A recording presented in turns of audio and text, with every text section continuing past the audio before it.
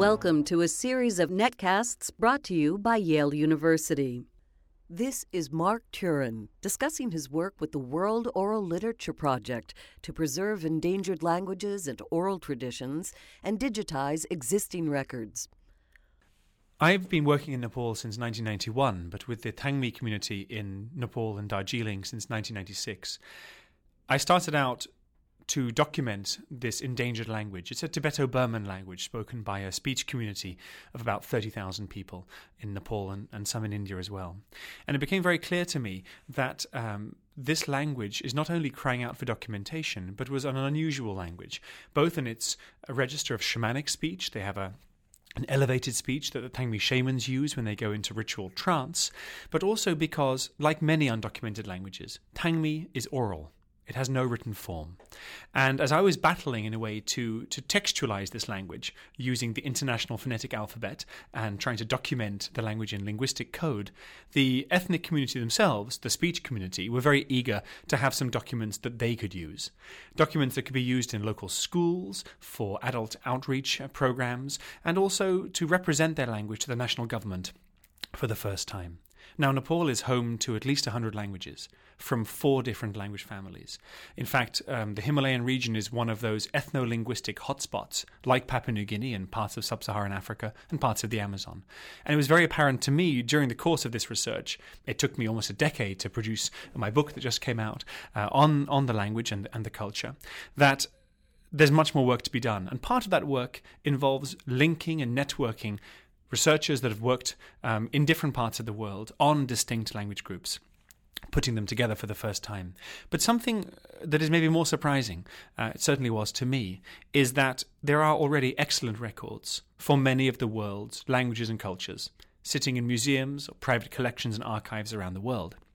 We think particularly of the late imperial nations, so the British, the French, and also the Dutch, but also in the US we have enormously rich collections, here at Yale also, of material culture, but also documents and recordings of some of these endangered speech traditions. I call them the voices of the vanishing worlds.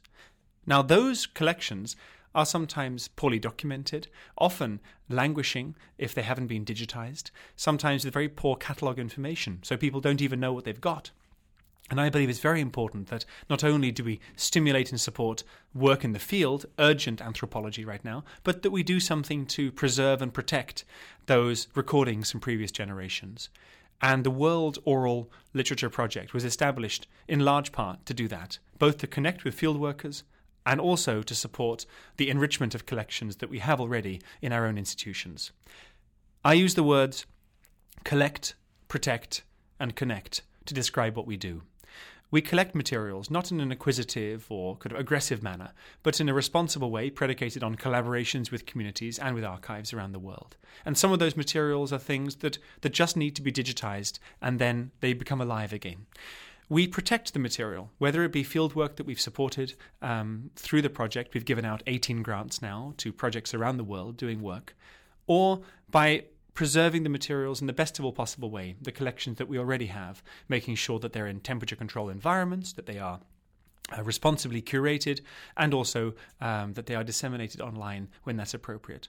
And the last part is the connection, which is the most exciting. And that's when we return materials to communities of origin. In many parts of the world, they have not seen the videos or the early film, the wax cylinder recordings. They've not been privy to the documents of previous generations. And anthropologists, linguists, and scholars who work in this kind of disciplinary community have privileged access to these communities. So we have, I would say, a responsibility to make sure the work done by our intellectual ancestors is returned to communities of origin.